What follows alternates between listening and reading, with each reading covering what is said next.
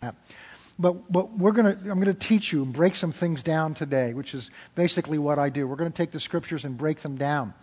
But what I believe God wants to do today is more than have us leave here with a better understanding of the Word. He wants us to have that. But God wants to do something here. He wants to do something in you and in me. It's not the chairs. It's not the walls. We are the church. And God wants to do something in us that will change us, as it said about Saul when he became king and was anointed. The Spirit came upon him and changed him into a different man. We're seeing testimonies of people that went out in what we're talking about. We saw that a few minutes earlier and saw that they watched God do amazing things through them simply because they went out in faith, didn't feel anything. They went out and gave God a chance to do what He wanted to do. But we're going to have the chance today to see the background of how God does this and why. So we're going to focus our prayers now and ask God to do something here. I'm not talking so much about something dramatic, but in us. We may not just see something, but we may open our hearts that God may do something in us that He wants to do. So, Father, we come to you today in the name of Jesus. We thank you for the time of worship, and we thank you, Father, that you are a good, good Father, and that your amazing grace has been lavished upon us, and that you have held nothing back. There's nothing that you have for us. There's nothing that you have held back from us. And so, Lord, we come to you, and we recognize that the block is in us. It's not from you.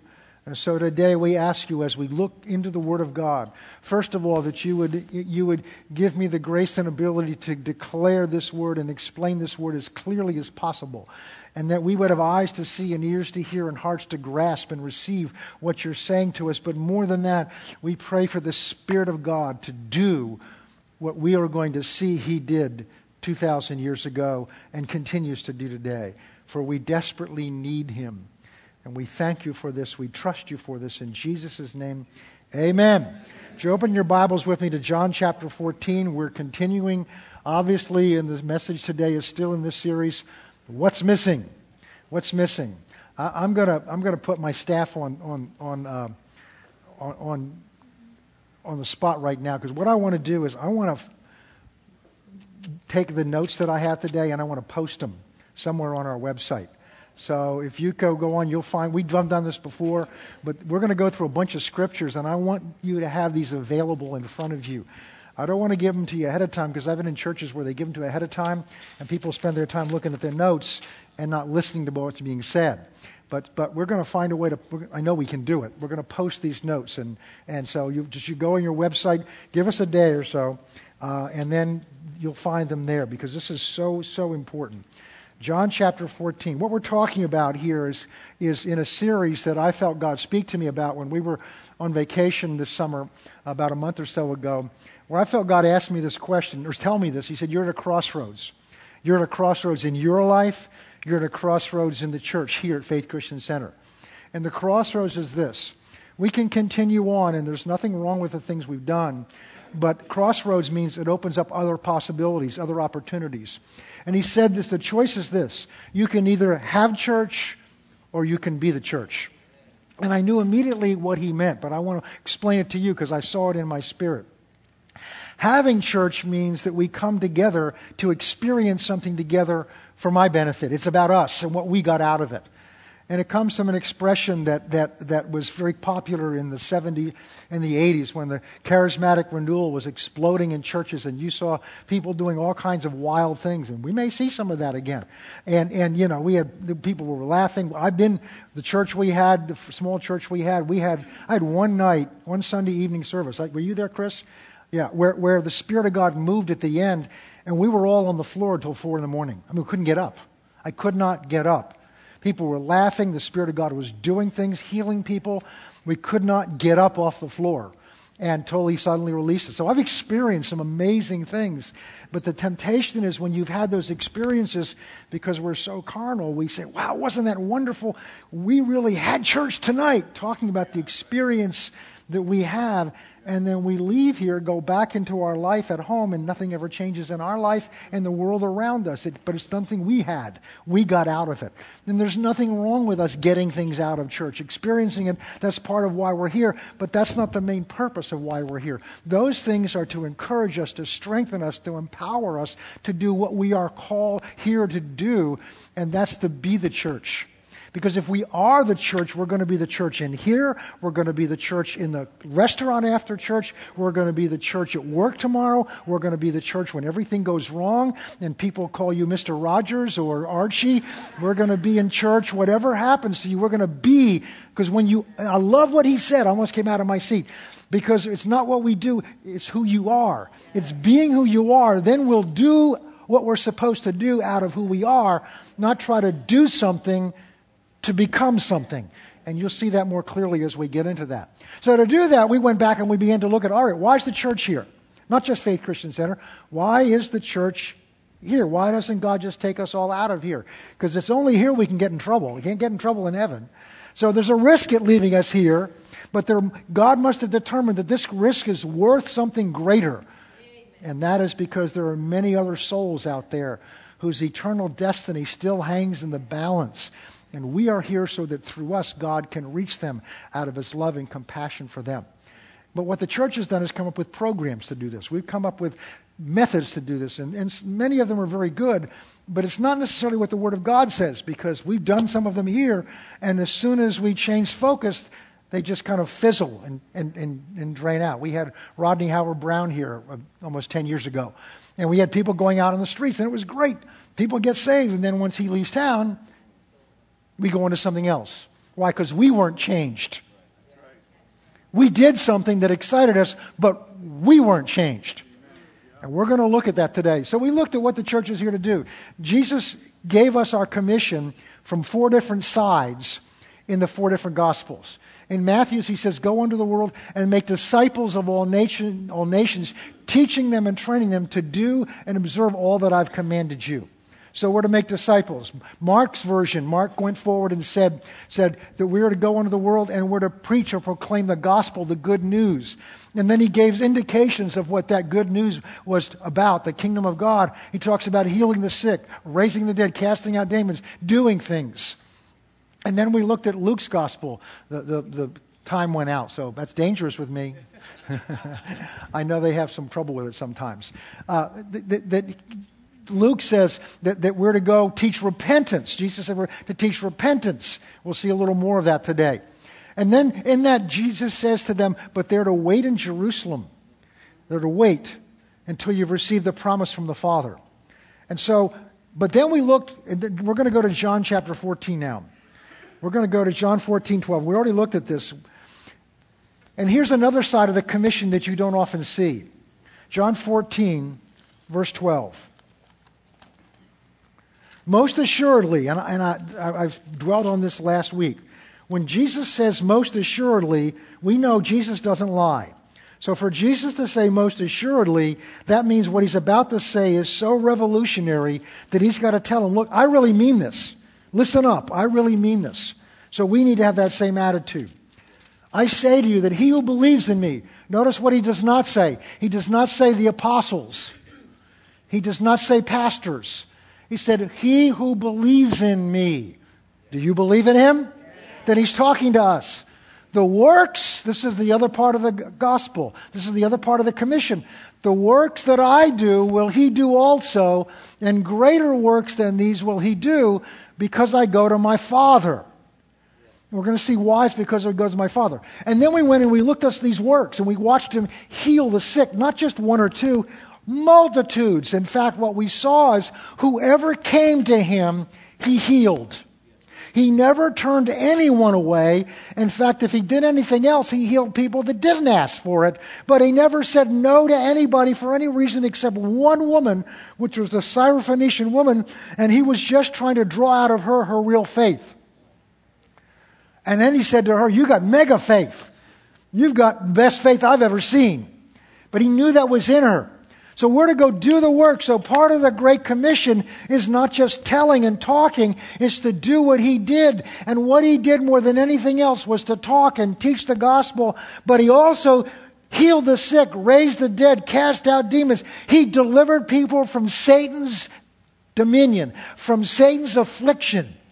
And all around me every day I see people, even in the church here, who are under a bondage to Satan, whether it's fear, whether it's depression, whether it's drugs, whether it's alcohol, whether it's pornography. Those are works of Satan that Jesus came to deliver people from.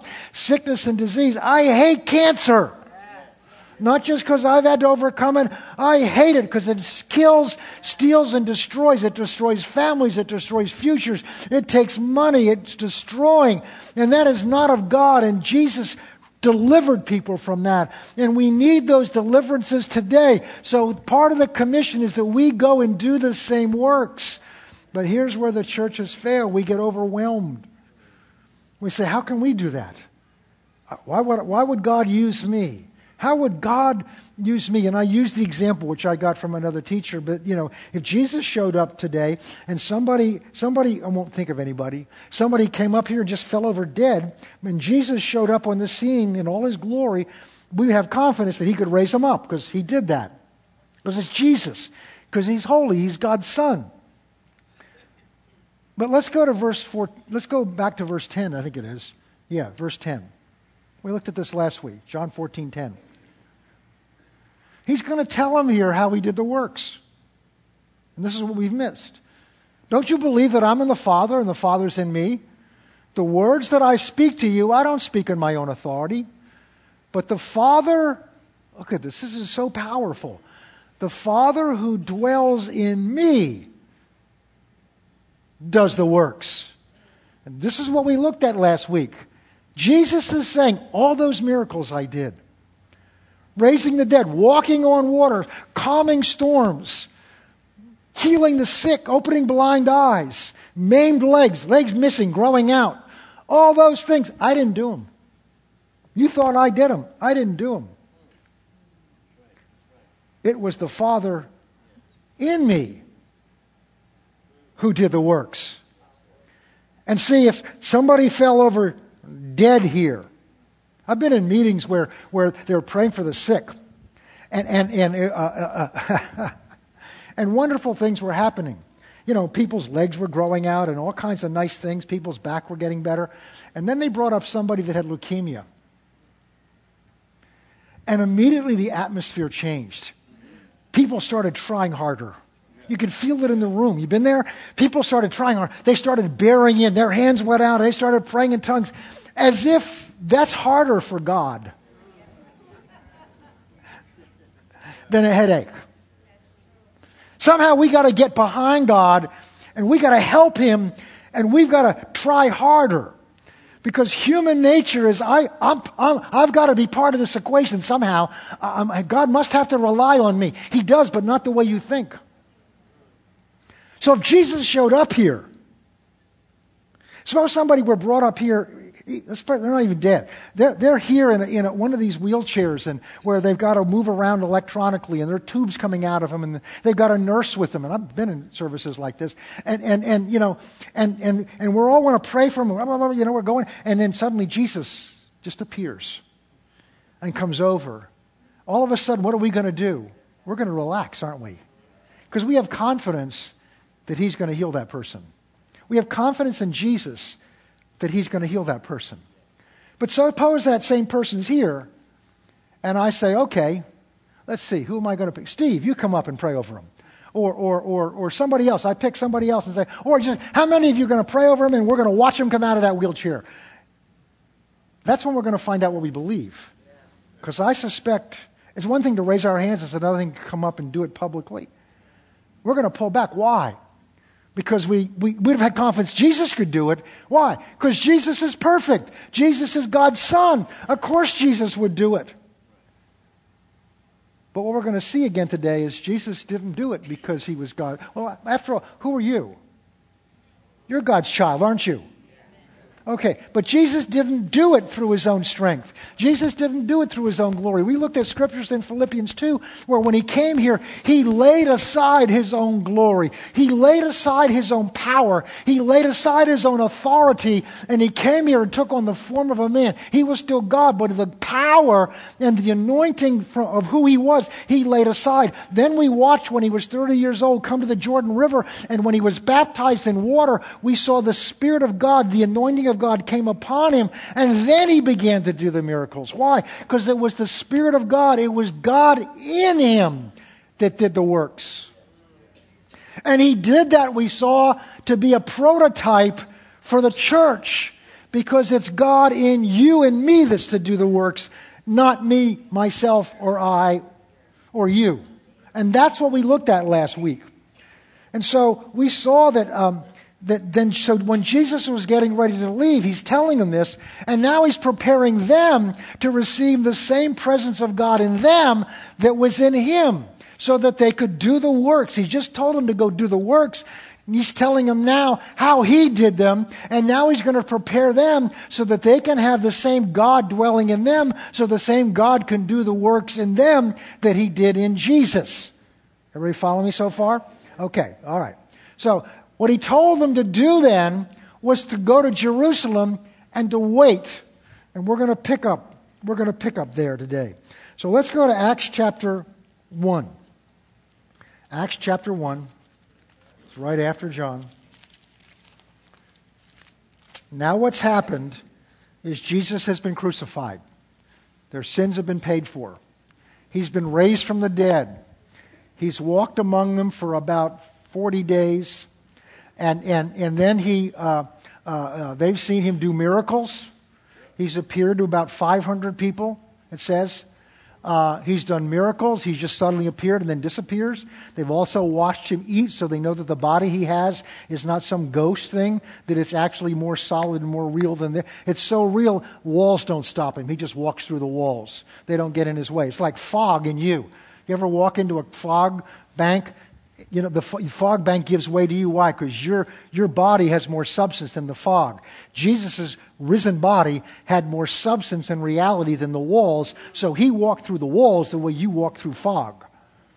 And so he's done all that. He's demonstrated all that to them. He's shown them what God's done in him. And now he's about to ascend into heaven. He's walked among them for 40 days, done these works, and now he's going to give them his final instructions. We're going to pick up in verse 4. And being assembled together with them, he commanded them. Notice this isn't a suggestion. He commanded them not to depart from Jerusalem. I mean, this is one of the most astounding things. They've watched him raised from the dead. They've been among him for 40 days, raised from the dead. He didn't live with them full time, but they've watched him still do things. They've seen all this. And now he's about to leave them, and he tells them, you still don't have enough. There's an old expression that's common, which I'm sure you've heard about. You know, seeing is believing. The Bible's full of examples to show you that's not true. They saw him crucified. They saw him raised from the dead. And in some of the other accounts, they're still doubting. I mean, the man standing in front of him with holes in his hands, and this is his disciples. In Mark's account, they're doubting, having seen all this. So he tells them, what I've given you so far is not enough. You've come to church for 20 years. You've learned and you've grown. You read your Bible every day. You tithe. You go Connect Group. I hope you do. You go to Connect Group. You're involved. You're out. You know, you've handed out tracts at times. You've shared the gospel with people at work. You've done all these things. That's great. But he says you still need something. You've got fancy lights and big screens. Great sound systems now. We've got all these things that are attractive. But he said, you still don't have enough. You've got good programs for reaching the lost. You've got fancy tracts to hand out. You've got great messages on evangelism. You've had great speakers come in. That's great. Where's the results? I started asking myself a while ago, if we have all this, where's the results? How come We didn't have to have 5 services this morning. Oh, I'm glad we did. And you had to make sure you were here early to get your seat. How come? How come the world's not beating down the door to get here in all the other churches? Is it because we don't have the answer? You're here this morning because you know we have the answer. Our efforts haven't worked. Let's just be honest. It hasn't worked. We've tried all kinds of things. They haven't worked.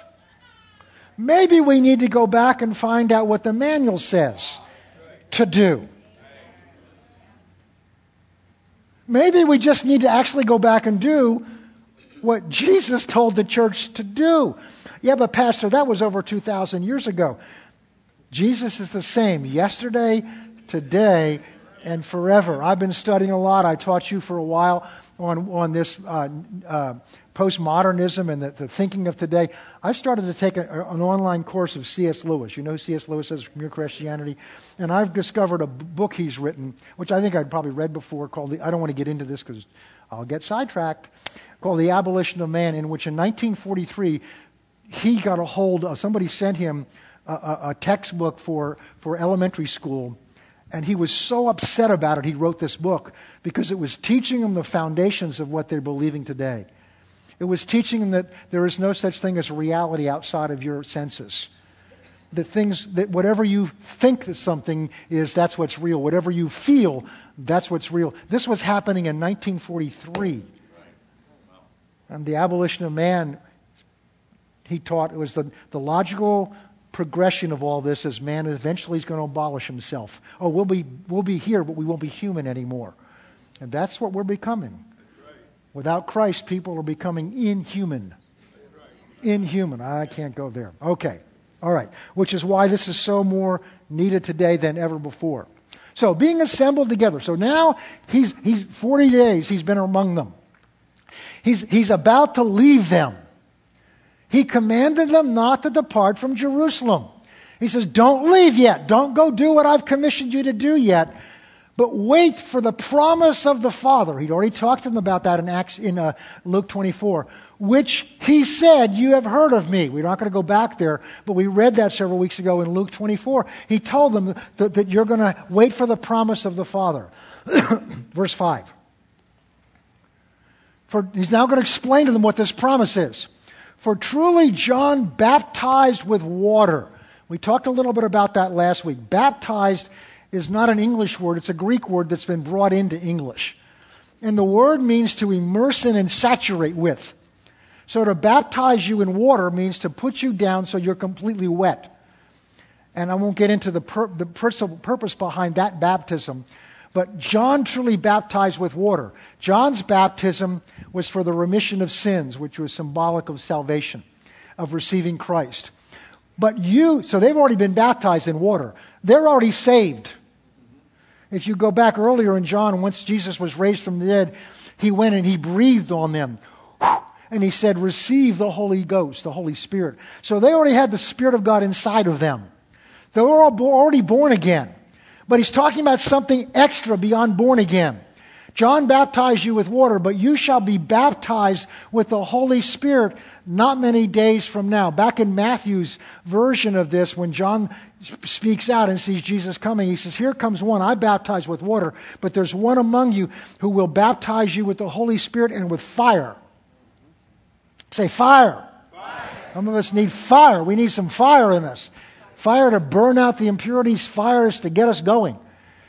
But you shall, this is what the promise is. You shall be baptized, immersed with, saturated with the Holy Spirit not many days from now. I used the example last week of my stepfather would bring home, he was a lawyer and represented some banks, and some of the things they would give away were these, he'd bring them home and they were sponges that had been compressed and all the air had been compressed out of them. So they were flat and they were hard. You could have broken them if you wanted to. And he brought them home to give us, I was the oldest of 5 boys, to give them to us to play with. And what I like to do is we'd fill the sink up with water. I can still see it. It was brown. It had red letters on it. Fill the sink up with water, and I would take it over and I would very slowly immerse it in the water. And as the hard sponge was slowly immersed in the water, it began to expand. Why did it begin to expand? Because it began to absorb the water. And as it began to absorb the water began to fill up the spaces that air had been driven out of. Began to fill it up. See, many of us, our hearts are hard. Just like that sponge my stepfather brought home. They're hard, easily hurt, brittle, broken. There's no space in there for the Holy Spirit to work. There's no room in there for God to work. We sing a song, I don't remember the name of it is, but it talks about the Holy Spirit working in the crevices of our heart or something like that. And that's become part of my prayer. And so I would put this throw in the water, and as it was immersed in the water, it would begin to expand because it would begin to suck up the water. And as it sucked up the water, it began to expand it, so it became bigger. There wasn't more sponge afterwards than there was before. But the difference is, this is going to preach. The difference is the sponge was bigger and fuller because it was now full of water. And what we did, because I didn't just want to see it full of water, I wanted to see how full of water I could get it. So I would take it and squeeze all the water out and get a little ball and then put it down and slowly release it, and it would suck even more water in. We're going to see that not only were they saturated with the Holy Spirit here, but over in Acts chapter 4, they get resaturated. Because life had squeezed something out of them, and they got back into the Holy Spirit, and He immersed in Him again, and He filled. So you can be filled over and over again. Life squeezes things out of you. Well, this is the good part. You ready? Once I did that a couple times, I'd bring it out, and it was now supersaturated. Supersaturated means there's so much in it, it can't hold it anymore. And I got some brothers behind me. And I would just casually, when my mother wasn't looking, fling it. And what would happen? It was so full of water that whatever I did, the water sprayed on whoever was around. If you poked it, water squirted out. That sponge was just as much the same sponge, but now it had been baptized into that water. Keep that example in your mind. Not many days from now. Verse 6. Therefore, when they come together, they asked Him, say, Lord, they don't get it. Their minds on are you going to restore the kingdom now? They're missing it. As so we often do. They weren't listening. He's saying, wait, you don't have what it needs. I'm going to send Him. And they said, okay, are you going to deliver your kingdom now? No. Look what He goes on to say. Verse 7. He said to them, it's not for you to know that. It's none of your business. You know, a lot of things we get into in church that are just none of our business. We mind other people's business. We mind everything but, remember when Jesus was 12 and they took to the temple and parents went off and they realized He wasn't with them, and so they went back. And what did He say to them? He's 12 years old. They were worried. They're natural parents. He says, don't you know that I would be about my Father's business? We get into everybody else's business but the Father's business. And they did the same thing, which the Father has put by His own authority. Here's verse 8. But you shall receive what? What? You shall receive power. Paul, in 1 Corinthians chapter 2:1, talking to the Corinthian church that was so messed up, so carnal, but he had brought the gospel to them with demonstrations and power. He said, I did not come to you with enticing words of man's wisdom, but I came to you in the demonstration and the power of the Holy Spirit. So the question that we're asking, the question that we've been given the answer to by Jesus is, what's missing? Why aren't we seeing more saved? Why aren't we seeing the churches filled? Why in this world, when we've got generations out there that are being taught there's no truth, that are being taught they can't trust the Bible, they can't trust religion, how are we going to solve all that? What books are we going to write? What programs are we going to come up that's going to make something real to them? I'm told that what they're looking for is something authentic. And it's not going to be in the lights and smoke that some churches have. That's okay. But that's not what's going to reach them. The only thing that's going to reach them, the only thing that's going to reach us, the only thing that's going to reach our world is the demonstration and the power of the Holy Spirit, so that the work that Jesus done will be done through us. What's missing is the power of God in our lives to deliver us from addiction and from pornography. Years ago, when I was first in the ministry, it was a Sunday evening service. There was a woman that walked in. She was Jewish. And she was a lawyer, too. She was a law student at the time.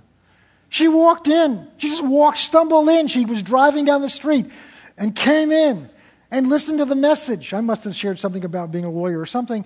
And at the end, I give an altar call, and she comes up, having no idea what she's doing. And what was she addicted to? Alcohol or drugs or something? Do you remember who I'm talking about? She was addicted to cigarettes. That's what it was. I mean, she was addicted to cigarettes, and instantly the desire left her. That's not some program. That's the power of the Holy Ghost. Delivered. Instantly delivered. We had someone, I'm not going to point him out, but we had somebody a few weeks ago when Terry Law was here. He called out some things, and one of them was back trouble. And this man had two degenerative discs, was ready to have surgery, and they were instantly healed. The power of God. The power of God. The power of God. When we start seeing miracles and the power of God working through us, it builds up God and your confidence in God that He cares, that He's real. That testimony of that young man, I think it was a young man, that went to pray for this Muslim woman and says, do you believe it? Yeah, I believe. See, they believe in Jesus, but they don't believe He's the Son of God. They don't believe He's the Savior. He says, but He'll heal. No, I didn't. And He heals. Now there's an open door. Now there's proof He's real.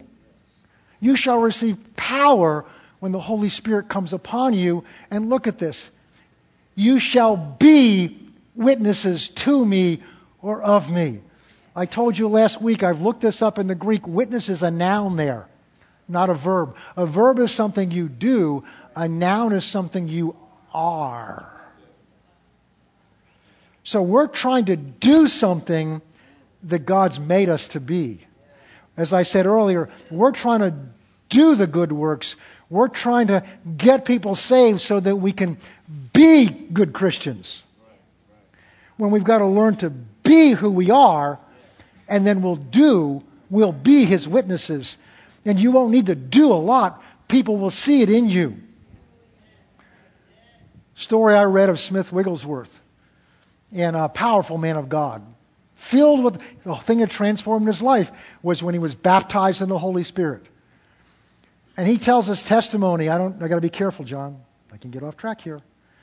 Story, he was traveling on a train. And he's going from one car to the other. And he's walking down just simply the corridor in the train while the train's moving. And he passes a priest. And as he passes the priest falls out on the floor behind him on his knees and cries out, "Man, what must I do to be saved?" Wigglesworth didn't say anything. It was the power of God made him a witness, so much so he didn't have to speak anything. The presence of God convicted a priest that he needed Christ. Another story he tells. This was not him. This was Charles Finney, another lawyer got saved. Charles Finney's in upstate New York, Pennsylvania, Massachusetts, and he's he was up upstate New York, and he goes into this mill, and when he walks into this mill, there's some young teenage girls that are working in the mill, and they're off to their side, kind of on a break, and they're making fun of him, because if you ever seen a picture of him, he was funny looking, he was ugly. with a capital U. I mean, so I understand they're teenage girls. They're making fun of him. And often you make fun of things you don't understand or make you uncomfortable. It's a way of putting attention back on them. And he just stood there and looked at him. That's all he did. He just stood there and looked at him. I mean, I've read this in his own biography. And they pretty soon they stopped laughing. Then they start shaking and trembling. And then they hit their knees and start crying out. And when they start crying out, other workers start coming and gathering around, crying out. Just crying out. They don't even know why. They're crying. He hadn't said anything. Finally, the plant manager or the owner comes down to see what's going on. He says, what is going on here? And they're all crying out. He says, man, I don't know who you are, but you better tell them the answer. He shuts the thing down and says, you preach whatever you want to preach. And the whole place got saved. He didn't have to go around hand-dragging tracts. There's nothing wrong with tracts. He didn't have to do those things. Simply was this. So full of the Holy Spirit. Wiggles were so full of the Holy Spirit that who they were with God, see, it was God dwelling in them.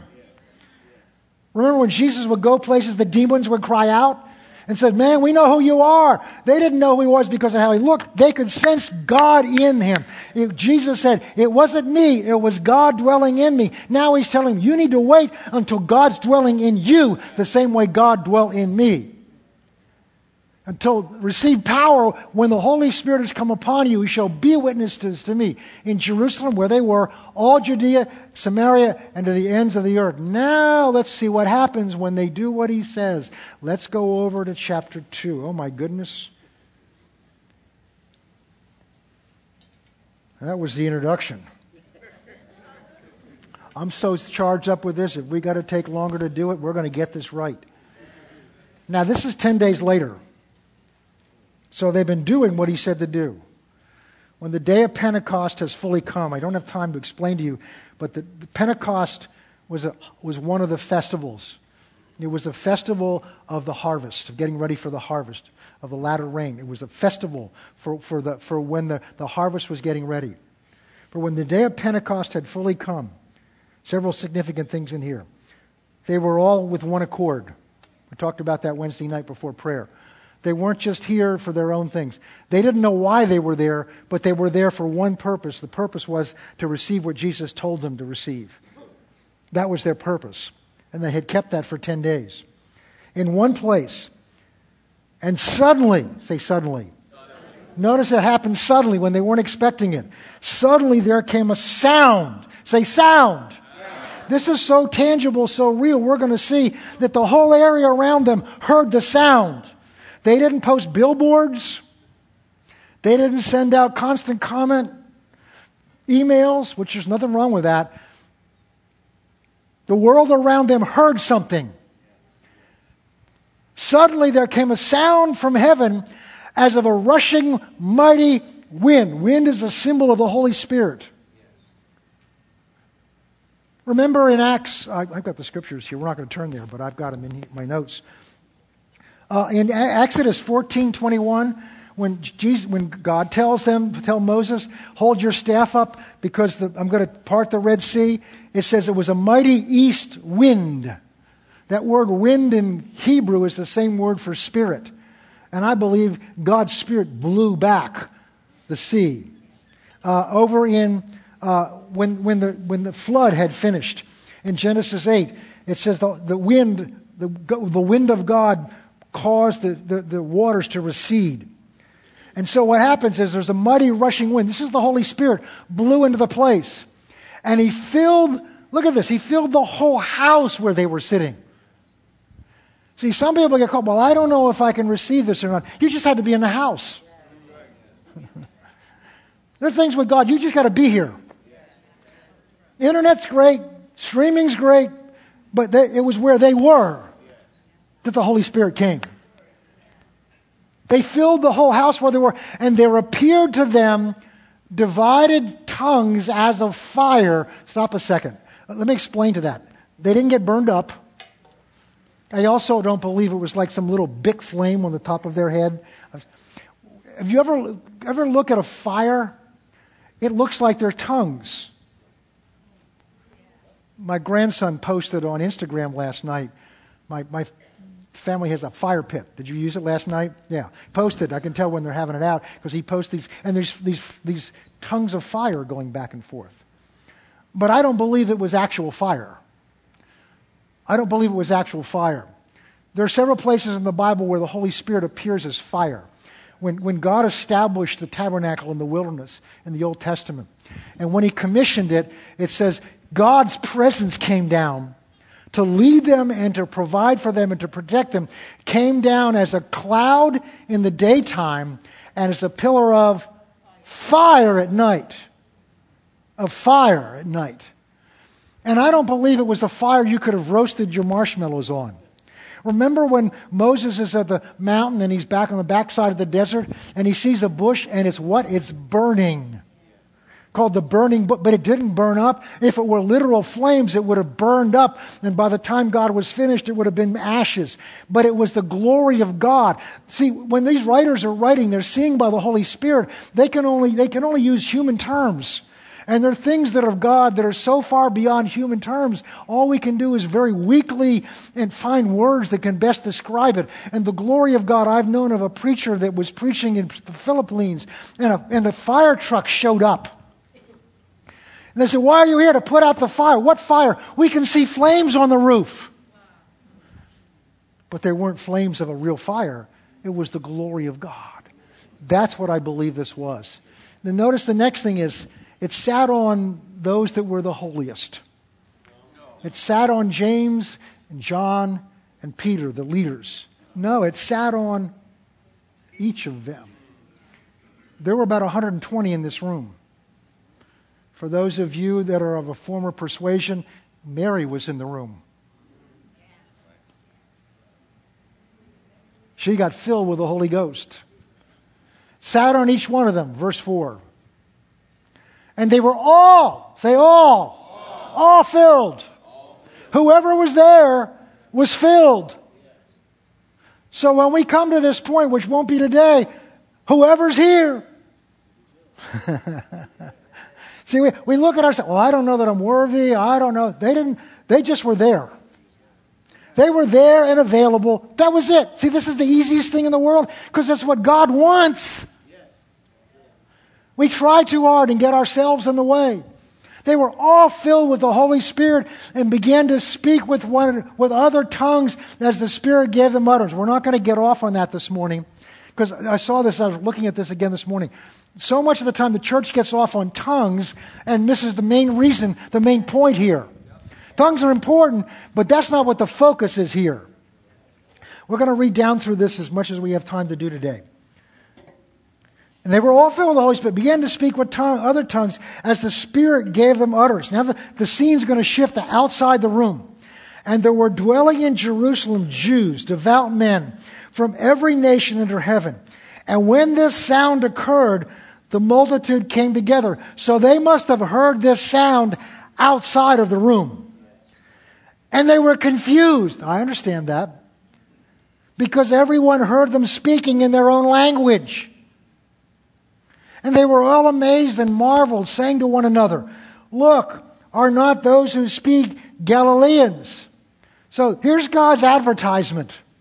God took the word out into the streets when they were filled with the Holy Spirit. And now, verse 8, how is it that we hear each one in our own language from which we were born? He goes through a list of them. Go down to verse 11. And then Cretians, he goes through the list of their countries. We hear them speaking in our own tongues the wonderful works of God.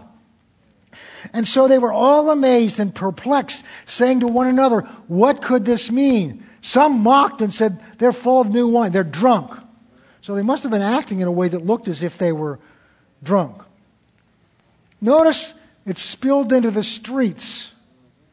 Notice they were so filled now with the Spirit that it spilled into the street, kind of like the sponge that's so full of water that the sponge can't contain the water.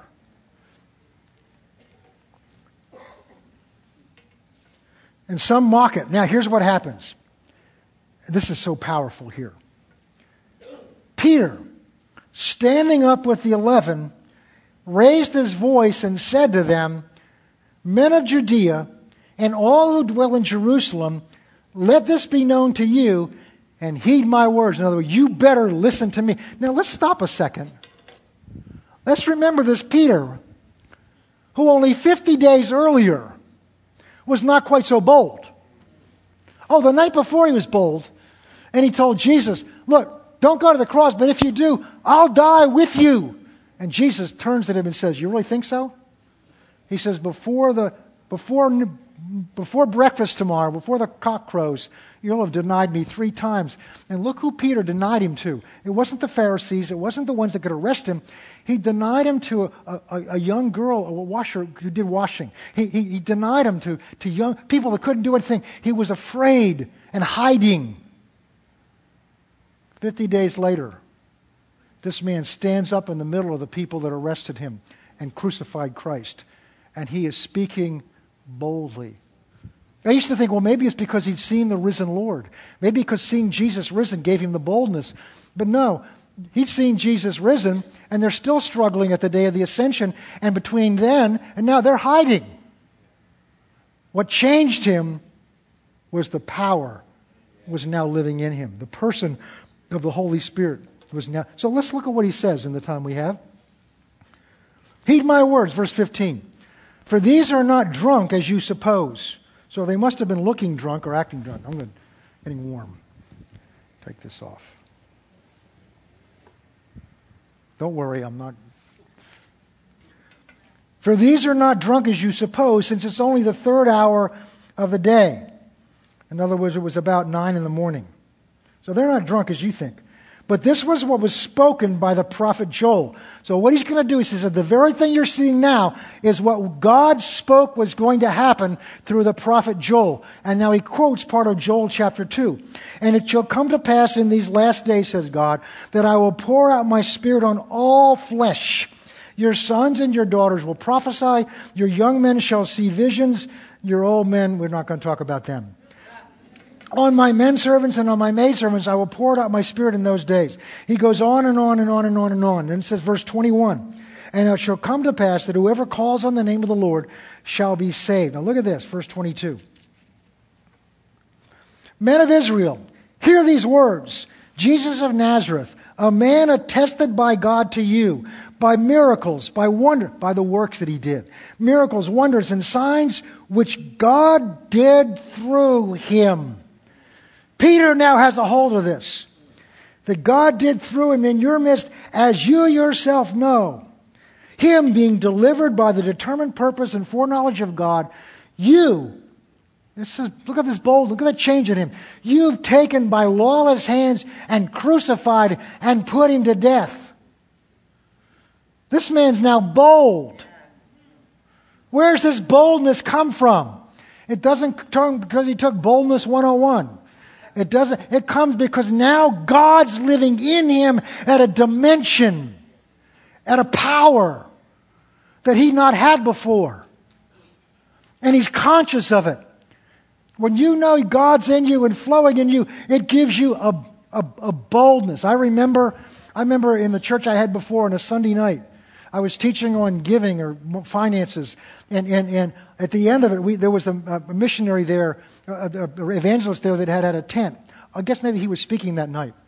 And I stood up, and by the anointing of the Spirit of God, I told this congregation, I said, in 30 days, we're going to pay off the debt on his tent. I had no idea how much it was. And I was absolutely confident in this, so confident, I was bold to step out and told them how it was going to happen. Went out to get something to eat, went home, and I said, what in the world have you done, John? What did you say? But I didn't say it in my boldness. It was the Holy Spirit. And that's exactly, I don't have time to get into the story. It's supernaturally, the money was raised, not by people taking from their regular income. Supernatural ways that money came in.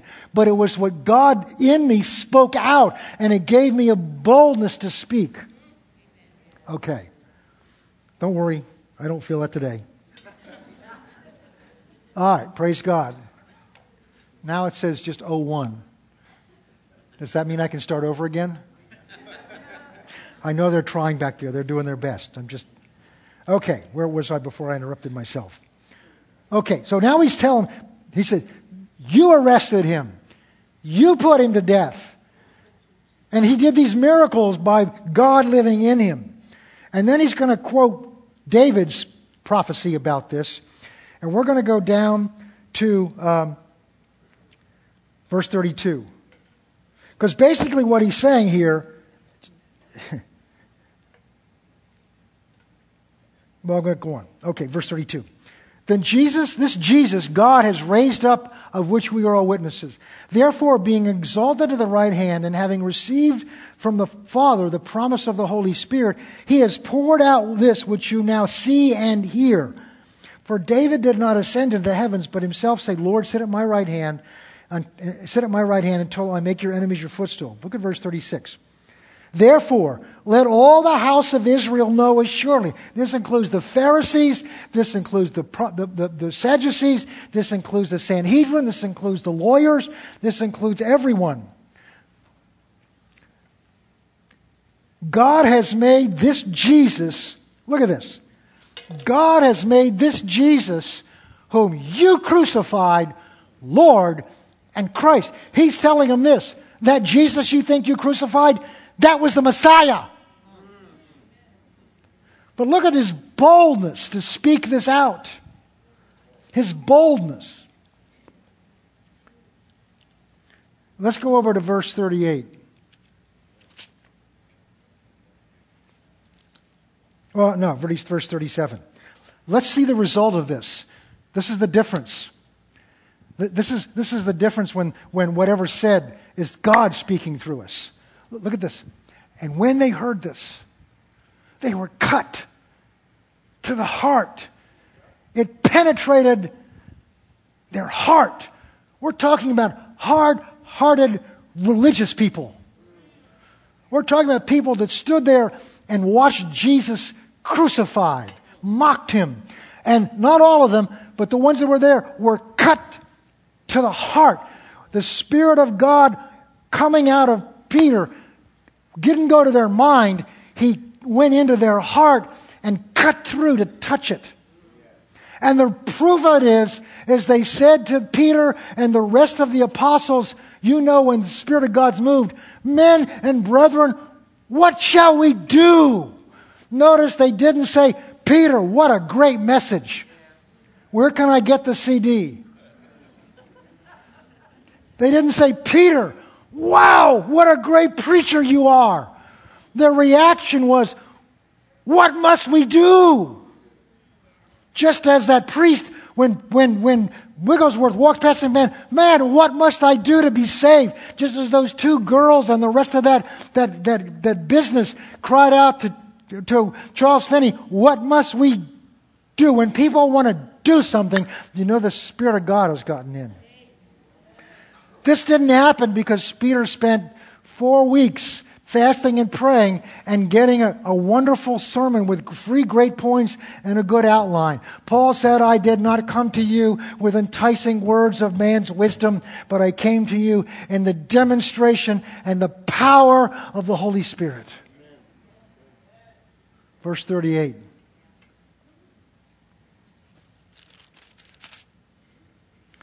What's Peter's answer? Repent. Repent. The word repent just means turn around. Change your mind. Repent.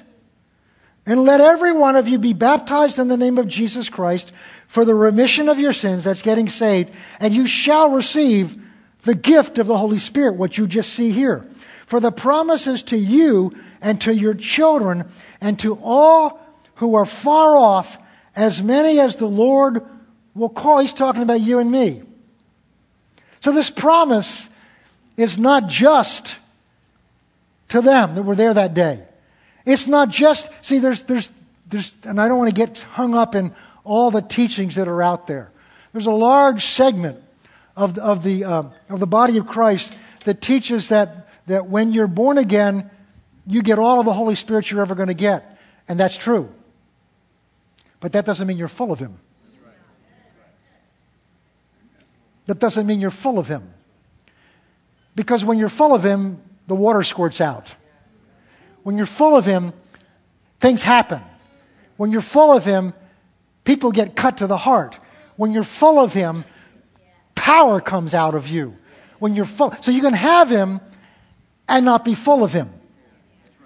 I didn't want to get into this morning, but I'll refer to it. We'll get into it later on because there's symbolism about this that's important to understand this. In John chapter 4, Jesus is talking to the woman at the well, and He's talking to her about salvation.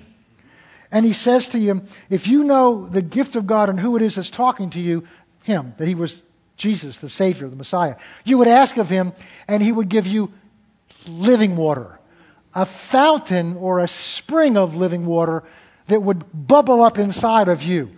That's talking about the Holy Spirit that comes in you when you're born again.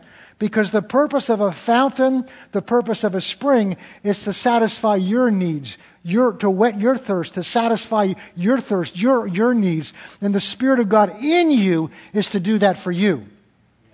But then over in chapter 7, at the end of the feast, I think it's around verse 36 and 37 or 8, something like that, He stands up at the last day of the feast and He says, come to me all you that are thirsty. And He says, and I will give you rivers of living water. Do you understand there's a difference between a fountain and a river?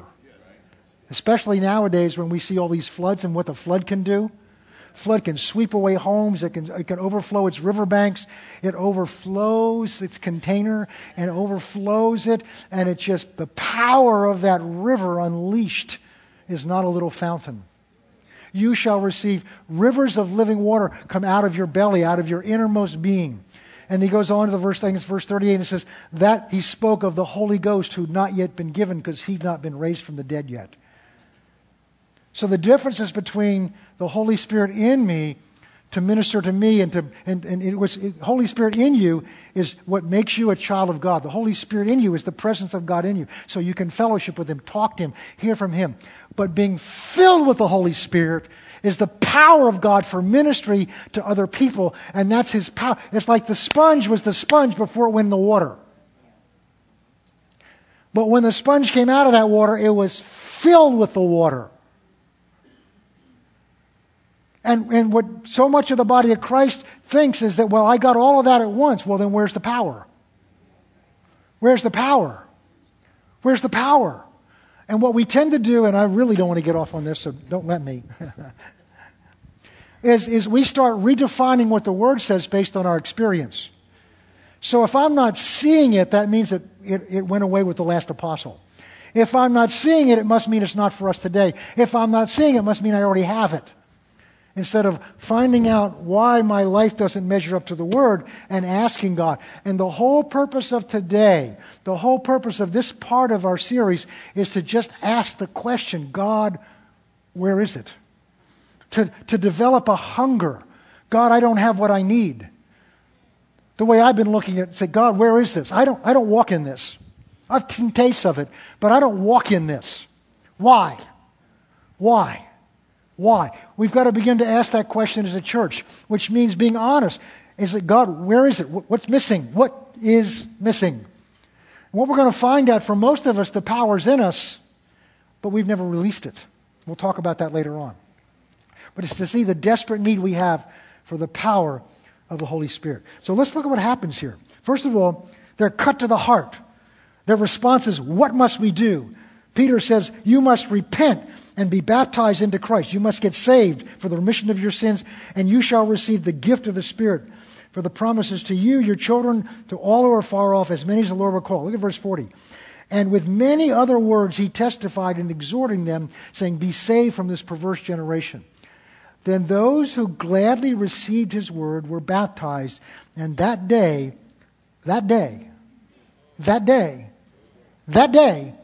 about 3,000 souls were added. Why? Because one man, filled with the Holy Spirit, with God in him, spoke with a boldness, and that Spirit penetrated people's hearts.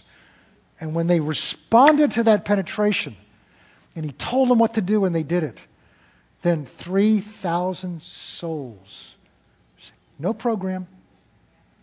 No tracks. I'm not saying there's anything wrong with them. That's a good effort. But it's not the most efficient thing.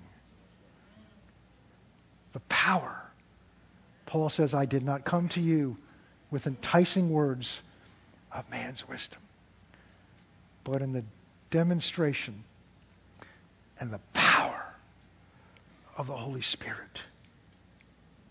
Verse 42, and they continued steadfastly in church, in the apostles' doctrine and fellowship in the breaking of bread and prayers. They actually came together and prayed. They came together for the word. And fear, reverence came upon every soul, and many wonders and signs were done through the apostles.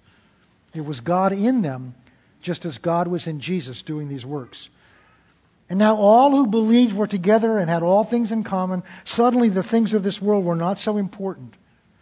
You struggle with your flesh, get filled with the Holy Ghost.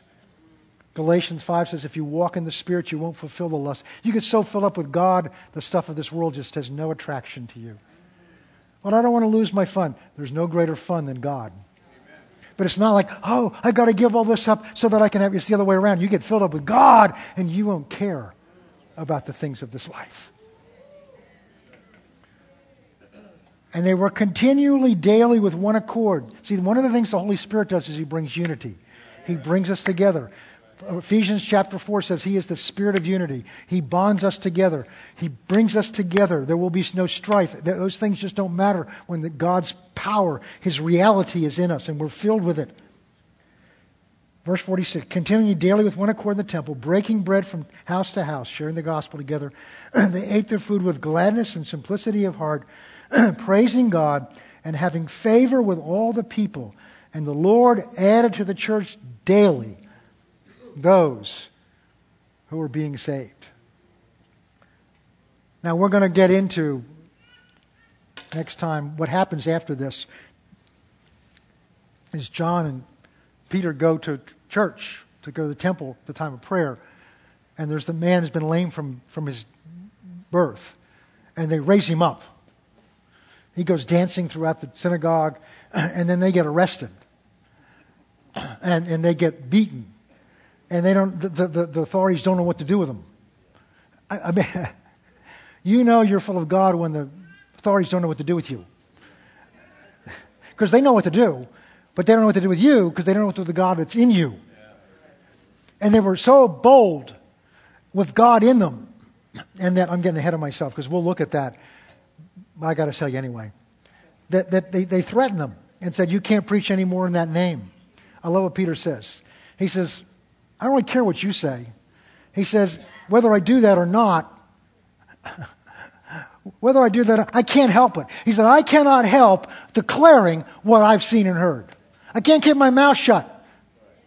This is the Peter that 50 or so days before was hiding, afraid they're going to find out he was there and find out that he was one of his apostles. This boldness that's come upon them. My brothers and sisters, my friends, if there's anything we need in this day as Christians, it's this boldness. It's this boldness. It's this boldness.